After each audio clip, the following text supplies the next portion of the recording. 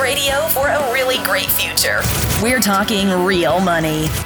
All right, I find myself on the horns of a dilemma at the beginning of this, the Friday Q&A podcast. Hi, everybody. I'm Don McDonald. Glad you could join in as I attempt to answer your questions, as many as I possibly can. Usually on Fridays, I answer recorded questions that you called in to 855-935-TALK or that you recorded on the contact form at talkingrealmoney.com.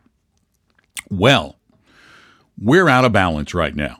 We only have a couple of spoken questions, and we have tons of written ones, and we're not getting through the written ones as fast as we'd like because we're getting a lot of calls to the show on Saturdays where we often take some of those. So I'm going to need to devote today's show to only written questions, but because I don't want the questions to all be in my voice, I have used artificial intelligence to voice a number of questions today. So all the questions you hear, these are not the voices of the real people. These are computer voices used to speak the words typed.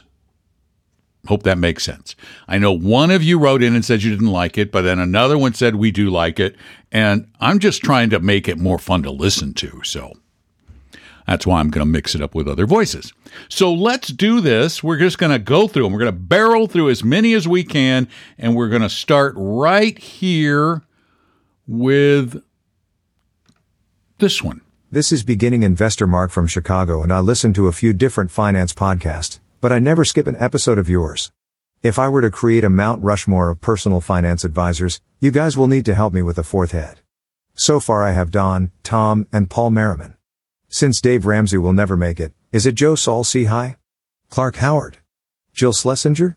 Anyway, I am trying to help my two children not invest so late like their loser father, so I had them open their Roth IRAs at Fidelity when they were each just 19.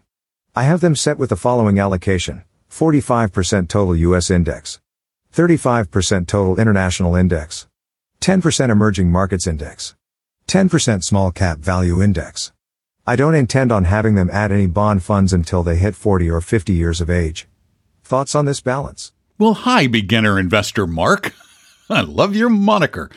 And I also like the fact that you think that we should be on the Mount Rushmore of personal financial advisors. And of course, Tommy gave me first position. Who would I choose for the fourth? I'm sorry, I can't do that. I can't. Now, actually, who would I choose? I can tell you. Love Joe Saul-Sehy. Love Clark Howard. Love Jill Schlesinger. Love them all. But I have to tell you, the guy who deserves it, probably the first position, is Jack Bogle. Got to give it to him. Then Don, then Tom, then Paul. Anyway, let's get to your question. It's so smart to get them to start, your kids to start with Roth IRAs. And your portfolio looks awesome. And apparently you really have been paying great attention.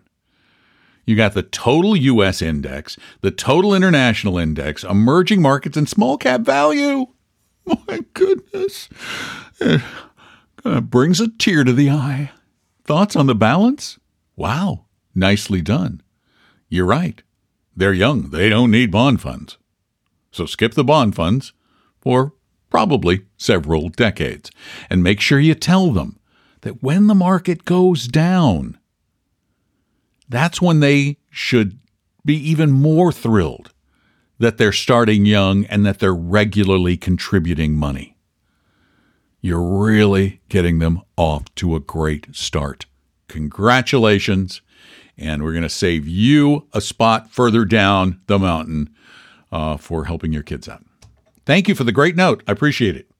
Again, we're going through questions that were sent in, written in, typed in, not called in, and then I'm using a computer to voice them. But if you want to call in a question, call 855-935-TALK, 855-935-8255, or record them at talkingrealmoney.com. This one, the subject was, do all questions get answered? I submitted 2 questions over a month ago. Are they still in the queue to be answered? The questions were about a Fidelity alternative to the Vanguard short-term bond index that is usually promoted and about contribution limits for a Roth versus a traditional 401k. Well, we certainly do try to answer all of the questions. Now, yours, I seem to remember answering it, but I'm not going to go back through 750 episodes trying to find it, so I'm just going to answer it again. If you're looking for an alternative to the Vanguard Short-Term Bond Index Fund at Fidelity, it just happens to be called the Fidelity Short-Term Bond Index Fund. Its symbol is FN SOX, S-O-X, FN SOX. And it's got a great expense ratio, 0.03 Of course, a very low yield, like less than 0.9, about 0.8%. But well diversified. It's an index fund. It shouldn't be particularly volatile because it's a very short duration, about 2.5 years. That's the one. As for Roth and 401k contributions, well, it depends on your age. The Roth contributions in 2021 are, I think, 6,000. Yeah, 6,000. And the contributions for 401ks, just regular old 401ks, if you're under 50, 19.5. Pretty sure that's right. It's off the top of my head, but I'm pretty sure I'm right. So there you have it for those. Now, if you're over 50, you get catch-up provisions, and there are some fancy things you can do. Some employers offer some 401k type products that are post-tax dollars, but for the pre-tax dollars, in the 401k, that's the way that works. And the Roth is always post-tax dollars, but grows tax-free. Appreciate your question. And here's the one that's next. I am not bashing your fee structure, but I think the future will be moving away from this fee structure. You can embrace it or fight it. Your response?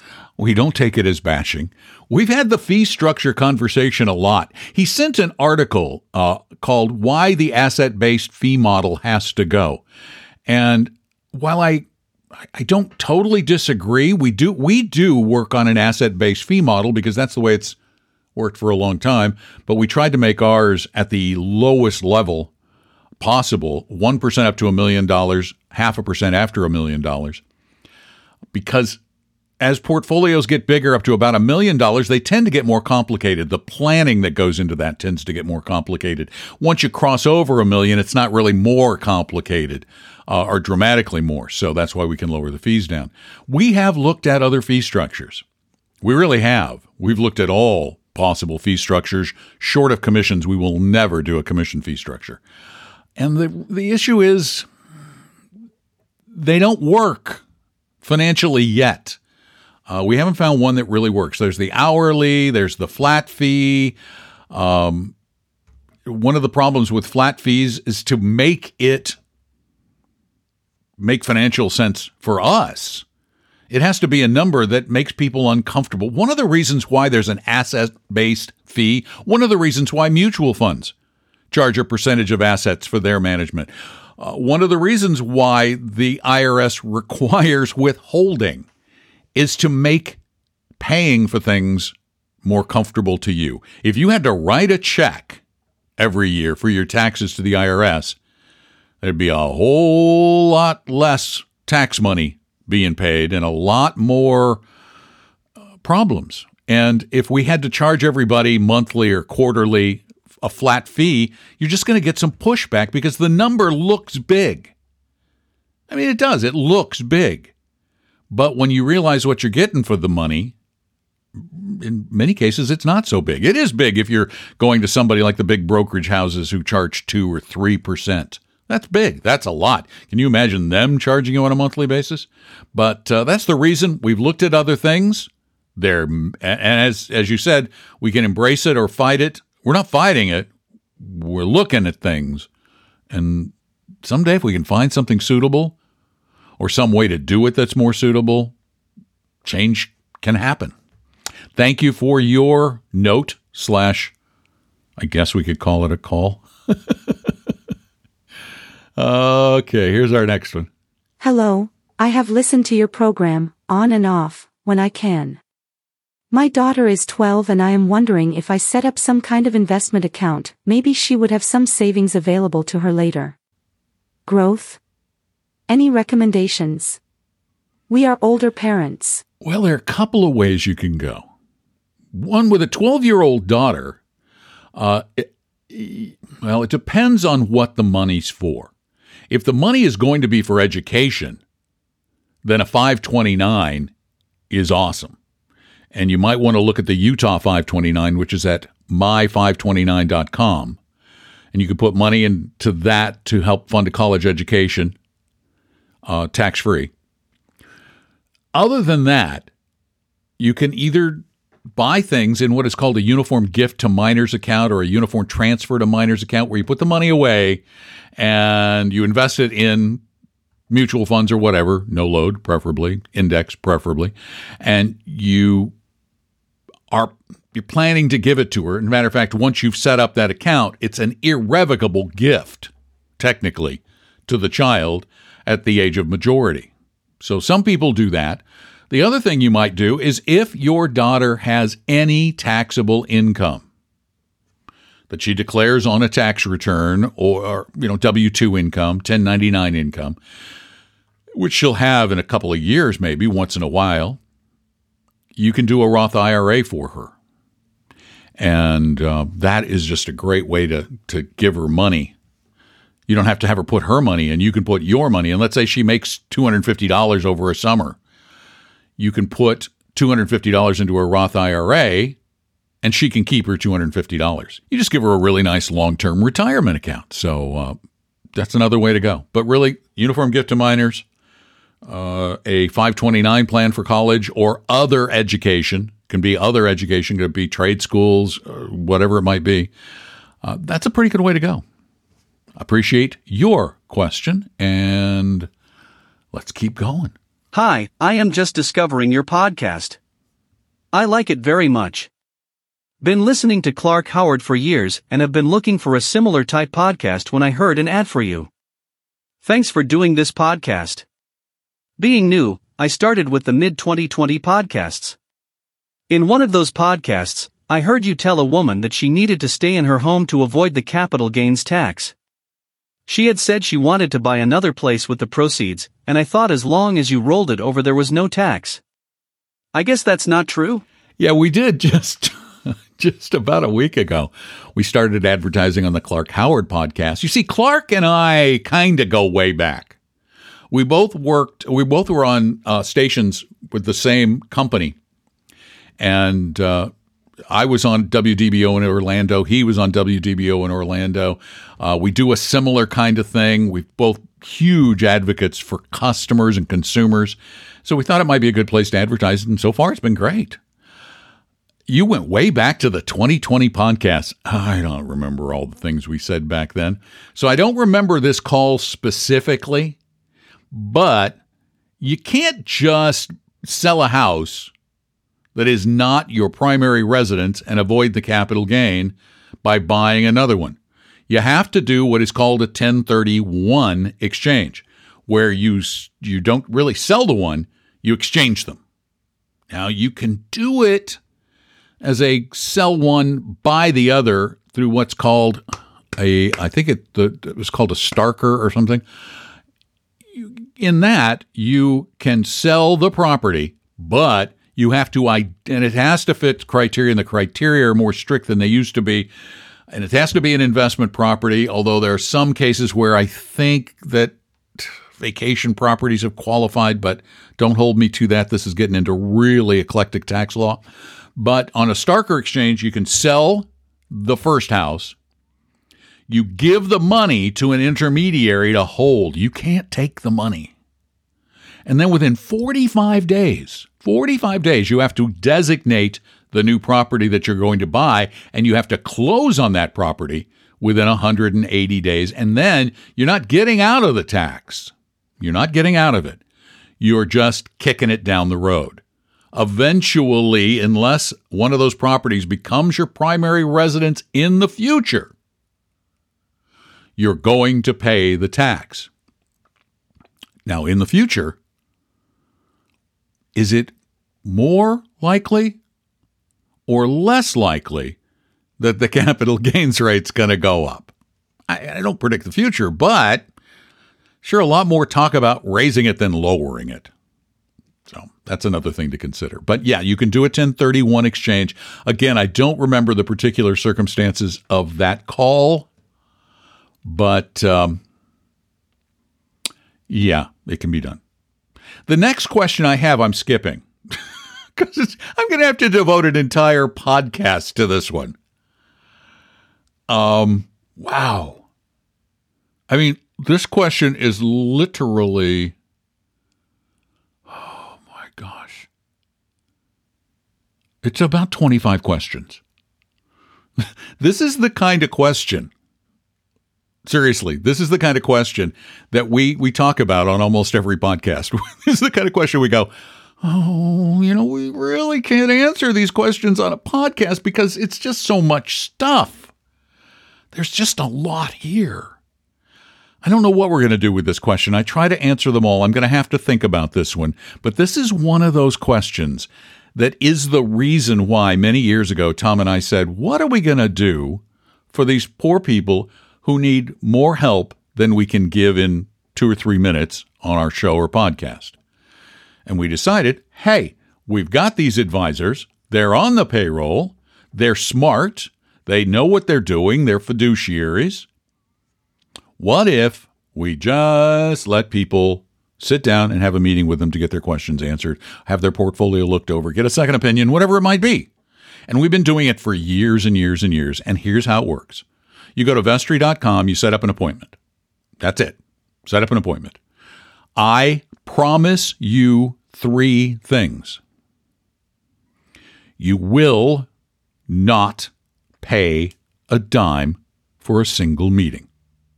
You will not be expected to do anything else for this meeting. There's no obligation to do anything. And finally, I and Tom promise you that you will not suffer a high-pressure sales pitch. You will not get pitched. You will get helped. Why do we do this? Because we believe in helping. How can we do this? Well, it doesn't make a lot of financial sense to some, but it turns out since we've started doing it, it's actually been better for business than not doing it. Because here's what happens. You get one of these meetings. You get help. You're a do-it-yourselfer. You're in great shape. You don't need it anymore. It's okay. You know people. Guarantee you know people. And some of those people need financial help. Now, are you likely to say, oh, sure, let me just sit down and help you manage your entire portfolio and your whole future, and I'll write a financial plan for you? Or are you likely to say, well, Dave, Cindy, whoever it is, I'm making those names up, you probably need an advisor, and we know one who is a total fiduciary, no commissions, the fee structure's fair, reasonable, they're honorable people. We dealt with them. Go visit them. It's worked. It's a good strategy. It's called karma marketing. So if you want to do that, just go to Vestory.com, set up an appointment there. We will find someone who can work with you or try to set up another time if there's absolutely no one available. Okay? And let's do one more, and then we'll call it a podcast, because this will get us down below a dozen. Okay, here's our next question. Hi, Don. I apologize if you have recently answered this question. I only recently rediscovered you via your wonderful podcast. We used to listen to you on WDBO in Orlando and also subscribe to your newsletter. Would you please comment on sector ETFs or funds? Under what, if any, circumstances are they appropriate? Their cyclical nature, the level of sophistication needed to successfully invest in them, and anything else the average investor should know. Many thanks.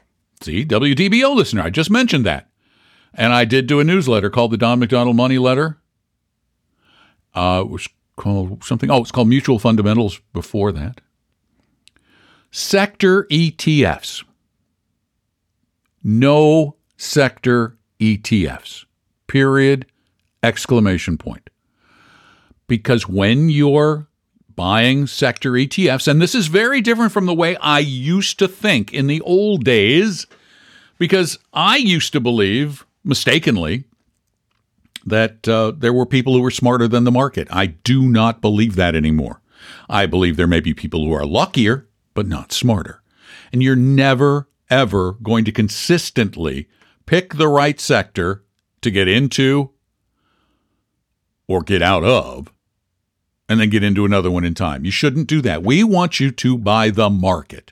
We want you to overweight certain asset classes that have shown a historic propensity to outperform and or reduce volatility. For example, you buy the whole market, U.S. and international, because they do offset each other over, or they have in the past offset each other over long periods of time. We have to talk in past tense. And then you can flesh that out with a little small cap value or a little emerging markets or a little real estate or, something else, bonds to lower volatility. But when you're buying sectors, you're just like buying individual stocks. You are betting on a sector. And we don't believe you're going to consistently and effectively be able to do that. And the evidence backs us up. You see, we've got decades and decades of evidence now to help us come to these beliefs and draw these conclusions. Thank you for your note. Thank you all for your notes. If you want to ask questions anytime, call us at 855-935-TALK or go leave your questions at talkingrealmoney.com. And if you can speak them, all the better, because we need more spoken ones. Take care of yourselves. Tell your friends and relatives and maybe even somebody you don't like all that much about the podcast. If you really love what you hear, go leave a review at Apple Podcasts. And by the way, tomorrow, Saturday, every Saturday we do 2 hours of live show at 855-935-TALK from 3 to 5 Eastern. It airs in the Seattle area, but we turn it into a podcast.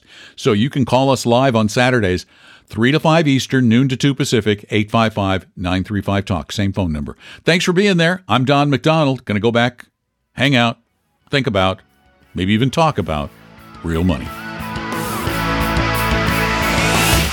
Talking real money.